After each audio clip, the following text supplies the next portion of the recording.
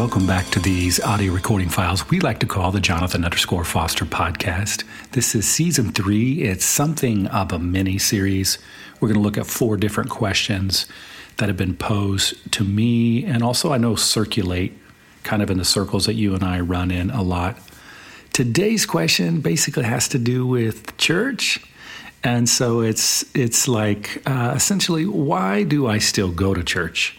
Which is a good question in light of all the difficult things that many of us have experienced in this thing that we call church. There are obviously good things that happen at church, but there's also some really difficult things that can happen. On one end of the spectrum, it's just misleading and, by well-intentioned people. On the other end of the spectrum, it's full-on abuse and manipulation and coercion. And in the middle of all that are all kinds of really nasty and difficult and challenging things that have happened within the context of church. And so knowing all of that and knowing how power has been misused, the question is posed, why do I still go? It's a great question. I want to try to get at the answer of that today. First, I want to say thank you for those who've been plugging in to the Patreon page. It's patreon.com/Jonathan_Foster. Appreciate your support because as you partner with me, it helps me do more of these podcasts. But really, most importantly, it helps me write. It just helps me carve out time to write. And I think of the different things that I'm doing, that writing is probably the thing I have the best chance at making the best influence and impact. I think I probably do it better than anything else, which may not be saying much. I may not do anything else very well, but I really appreciate you joining with me and making that happen. And when you subscribe to my page, there'll be opportunity down the road for you to read some of the stuff that I'm writing and give comment and feedback on. That'll help me write better. It'll help me dialogue with folks before stuff gets published. Again, there's not like a ton of perks and benefits from subscribing to my page, but there might be a little bit there if you enjoy some of the things that I'm saying and I'm writing about. All right, why do I still go to church? And I think maybe a better way to phrase the question is why I'm still part of a church gathering. Because to just go to church implies that we're talking about a building or a prepackaged predetermined set of beliefs or an institution. And if that's the case, then honestly, I'm really not that interested. However, if we can define church as a community of people who are pursuing love and are being known more for what they're for rather than being known for what they're against, then I think it's a concept worth talking about and wrestling with. And of course, when I talk about love, I mean non-sacrificial, non-scapegoating, violence-absorbing, grace-giving love, which are all things that I talk about at length throughout other episodes of this podcast. So I'm not going to get into those more specific things here. But in short, when I mention love, I'm not talking about love in the way the normal Western Christian tradition has presented love, which really isn't love to me. It winds up being a way to finesse certain beliefs, often misguided beliefs about sacrifice, and press them and form them into the topic of love in order to use it in a way to kind of impose upon other people as like a behavioral modification discipline. So I'm not talking about that. I'm not interested in that at all. But rather I'm talking about violence-absorbing, grace-giving, non-sacrificial, non-scapegoating love. And on the second part of that definition in terms of wanting to be a part of a church that's interested in being known more for what they're for rather than what they stand against, that's probably self-explanatory, and you probably know exactly what I'm talking about.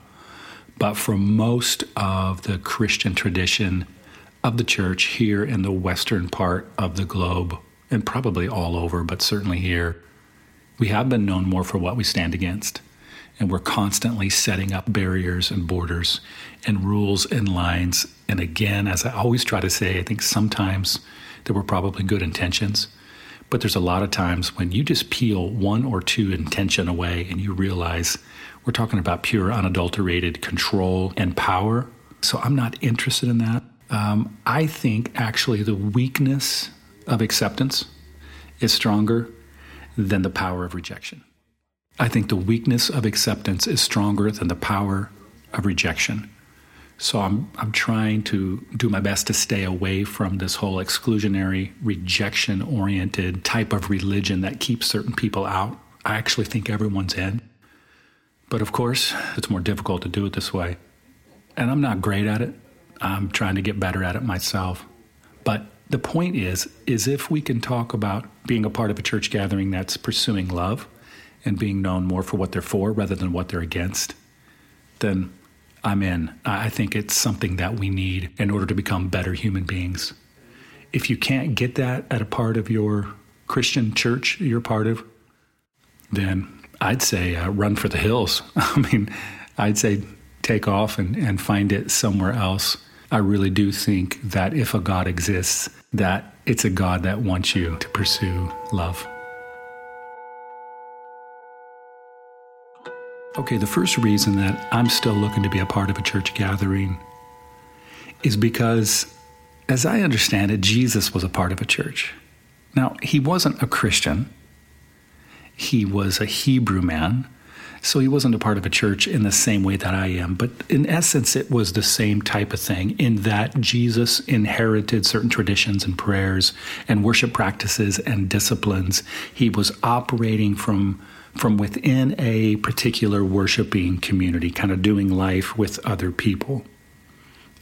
It seems to me that his goal wasn't necessarily to blow all that up. It wasn't necessarily that he was saying this particular religion is bad or wrong, because he used all of the technique, one might say, in that particular religion. What he just wound up doing was subverting it and prophetically reforming it.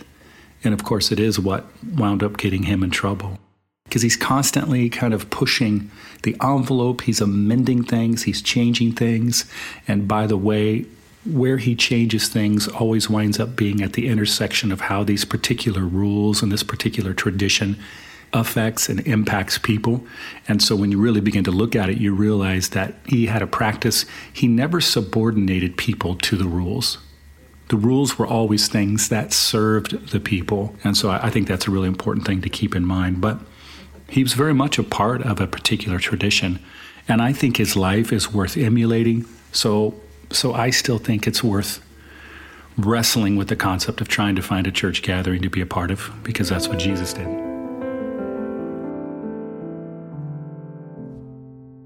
Secondly, I'm still trying to be a part of a church gathering because I need to organize my life around a good story. Facts are great. I'll take them when I can get them. But the problem with facts is they still have to be interpreted. And the way we interpret facts is through the story that we're telling ourselves. Story means everything. I mean, you can have the fact that Jesus died, which is a fact. I mean, we would pretty much get that. Even in writing outside of the Bible, we recognize that there was a man who lived named Jesus around the turn of that, what we now call the first century, and that he died. So those are the facts. But the story could be that he died because God needed him to die, or he died because we needed him to die. Depending on the story you're telling yourself, you will interpret those facts completely different. So story truth is gospel truth. If you have an angry God story, then you'll likely be angry. If you have an everyone you meet is going to hell because they're a sinner story, well, then that's how you're going to treat everyone. You're going to treat them all like they're going to hell and like they're sinners. Again, I happen to think non-sacrificial, non-scapegoating, violence-absorbing, grace-giving love is the best story in the entire cosmos. And it's challenging, and it critiques the way I live constantly. But it also lifts me up, and it's sustainable, it's ecological, it can be recycled, it's organic, it's never going away, unless I stop giving it away, which is the paradox with all of it. Story truth is gospel truth. Truth can't be boiled down underneath a microscope. It can't be seen just through a telescope. There are certain aspects of truth that can. But truth really is so flexible and so strong and so good, it has to weave itself in and out of stories.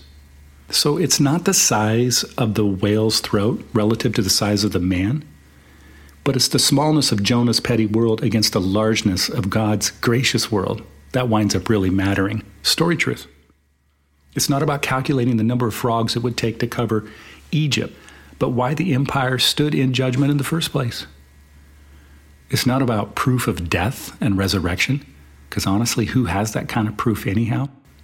No, it's a story that requires faith. It's about, can I locate myself in the reality that something new, something good, that we might call resurrection is happening in every moment. And if I can hear that invitation and lean into that, then my life can be redeemed and changed from the inside out. And there are certain beliefs and rules that one can ask you to adhere to, but those things are constantly being negotiated and renegotiated in light of the particular context, in light of the things that we're going through. And this was Jesus's practice, by the way. If you're offended by what I just said, this is what Jesus did. He kept stepping into the practices of his day, of his religion, and he would say things like, "You've heard it said, but now I say to you." I mean, he says that again and again. And at one point he says, hey, you religious leaders who are studying the scriptures diligently, you're missing essentially the forest for the trees. You're missing the fact that all these scriptures point to me. And he kept reinterpreting the truth of the text in light of who he was, in light of who he saw his Father God. And he saw his Father God as a loving, gracious, merciful God, not as a God who needed people to sacrifice. But I'm a part of a church gathering because, and I want to continue to be a part of one, because I need to organize my life around that good story. Now, if my church gathering doesn't organize around that good story, frankly, I don't want to have anything to do with it anymore. Moving on, number 3. I'm looking to be a part of a church gathering because this good story, really, it can only be worked out with people. Stories have to be embodied. Otherwise, they just sit lifeless on a page. Stories need to be worked out with people. A story without a person is like a God without creation. It's purely abstract. You can tell me all you want about marriage, but until you get married and until we get to hear from your spouse, then it really doesn't mean a whole lot. And you can tell me what you believe.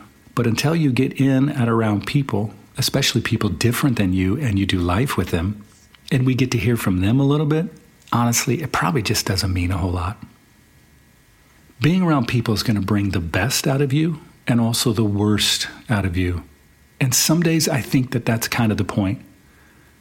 It's kind of the point to bring the best out of you because we need your best. The world needs your best. But it's also kind of the point to bring the worst out of you because when the worst is brought out of you, it reveals something about who you are that cannot be hidden, it can't be suppressed, can't be covered up. And a lot of religious practices are geared, whether we know it or not, to try to suppress and cover up and pretend like we're better than we really are. But if you can be a part of a gathering that allows you to be vulnerable, encourages you to be courageous and strong enough to admit your vulnerabilities and to admit when the worst has come out of you, then you'll be a better person for it because then you'll have to face the reality that no one is either altogether good or altogether bad. There's like this line, what Solzhenitsyn say, it's a line that goes through each and every one of us, dividing good and bad. So being around people will bring out the good and the bad, and I think there's value in both. The story has to be embodied and worked out with people. Lastly, I'll get a little bit cheesy here, but it's kind of true for me, at least right now. I want to be a part of a church gathering because I really kind of like the things that are happening in my little faith community. I enjoy the songs that we sing and how we continually evaluate the lyrics in light of the good story. I like the meaningful prayers that we pray and how we often question their meaning. I appreciate the texts we read and how we're intellectually honest about portions of the text that frankly don't seem to be intellectually honest. But most importantly, I'm working at loving the people I sing the songs, pray the prayers, and read the text with. We're attempting to stand together. And that part, the standing with each other part, that's a good story. I think communities that are pursuing love, that they're living out the things that they talk about, I think communities like that, they're the hope of the world. And if you're finding those kind of things in your mosque or your synagogue, or on a hillside by the ocean waves or at some particular vortex in the desert, I say go for it, man. It's fine. If you're pursuing love and wanting to be known more for what you're for rather than what you're against, and if you're doing it with intellectual integrity, it really almost doesn't matter. If you're doing it with integrity, it's going to lead you somewhere good. Now, a bunch of people listening, well, first of all, there probably aren't a bunch of people listening, but some people listening are likely scandalized by me saying something like that. I'm not really sure at this point in our history why that's the case. I mean, first of all, we know lots of people have been hurt by our Christian tradition. And if we don't know that, then we're not paying attention to what's going on. But our Christian tradition has authored so much xenophobic, patriarchal, sexist, foreigner-hating, slave-holding ideology that it's crazy. And if we're not aware of that, it means we're probably just living by the truth of our algorithmic-mediated tribalistic community, which is just code for Facebook. So, first of all, why would we assume everything has to be interpreted in light of our own tradition when so many people have been hurt in our own tradition? And secondly, we generally don't do that with anything else. I mean, we generally, for those of us who are relatively stable, emotionally healthy, mentally competent people, we recognize that there's value in hearing the voices from lots of different people. And we recognize that all of them will have different responses to certain questions. So if we do that in other areas of life, why don't we do that with religion? Why don't we do that with love? Why is there so much anxiety when someone like me says, it's okay what you're doing, that God accepts you, even if you don't get to truth in the same way that I get to truth? I mean, take a look at the life of Jesus. I think one could say when you read about him in the gospel stories, he never appears to be anxious around people who were different than him. And in particular, which is the point here, around people who had a different kind of faith or a different kind of religion than he did.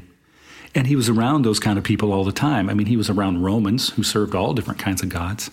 He operated sometimes in the region called a Decapolis, which was a demonic region. Don't you imagine a demonic region was a pretty unchurched place? He was around Samaritans.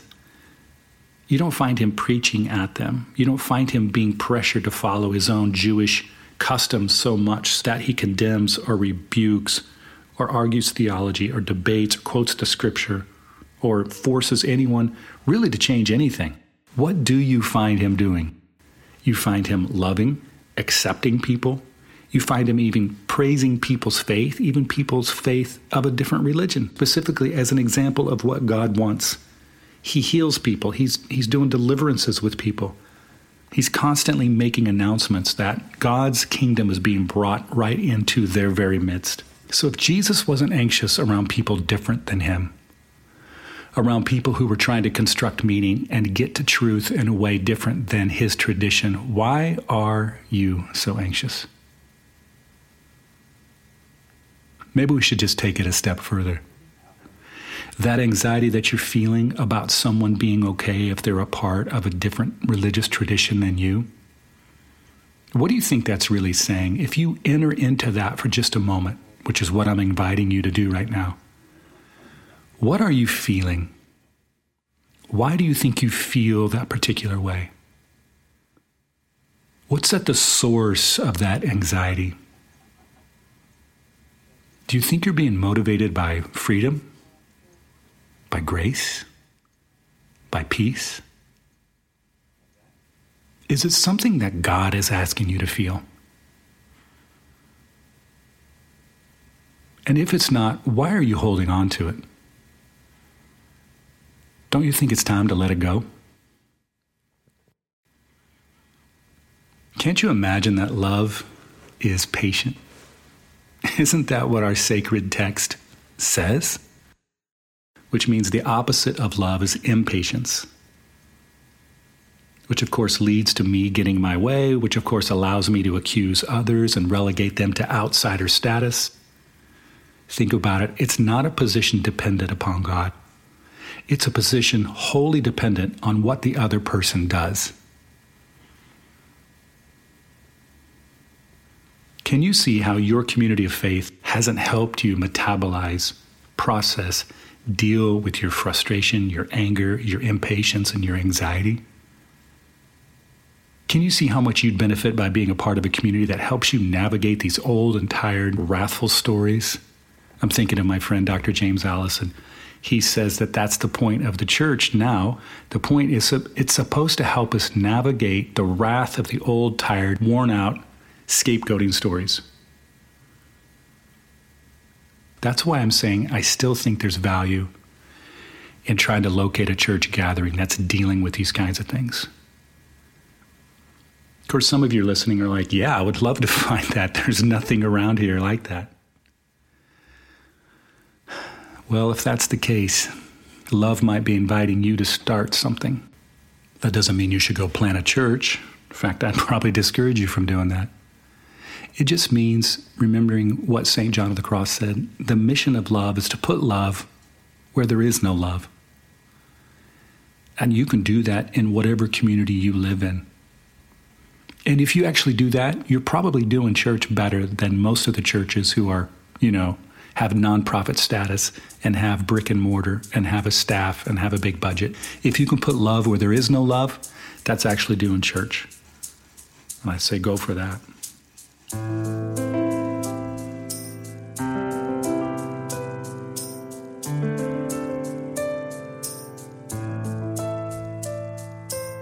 Well, I've probably rambled enough for today. I'm trying to get at reasons why someone would still be a part of a church gathering. And I think it's worth considering. If you can be a part of a church that's pursuing love and being known more for what you're for rather than you're against, I think there are reasons to do that. Because number one, Jesus was a part of a church. His life is worth emulating. Number two, because you need to organize your life around a good story. Number three, because the good story has to be lived out with people. It has to be embodied. Otherwise, it's purely abstract, and probably at the end of the day, it's pointless. And number four, well, I guess my fourth reason was really just expanding on the other three. So I invite you to sit with all that, think about it, pray about it. And if you're someone who's been struggling with prayer, well, then go back and listen to the last episode. Because I tried to answer the question why I still pray. Trust me, I don't have all the answers, but maybe it'll give you something to think about. All right, thanks for being with me today. Have a great day. I really do hope you can find a faith community pursuing love.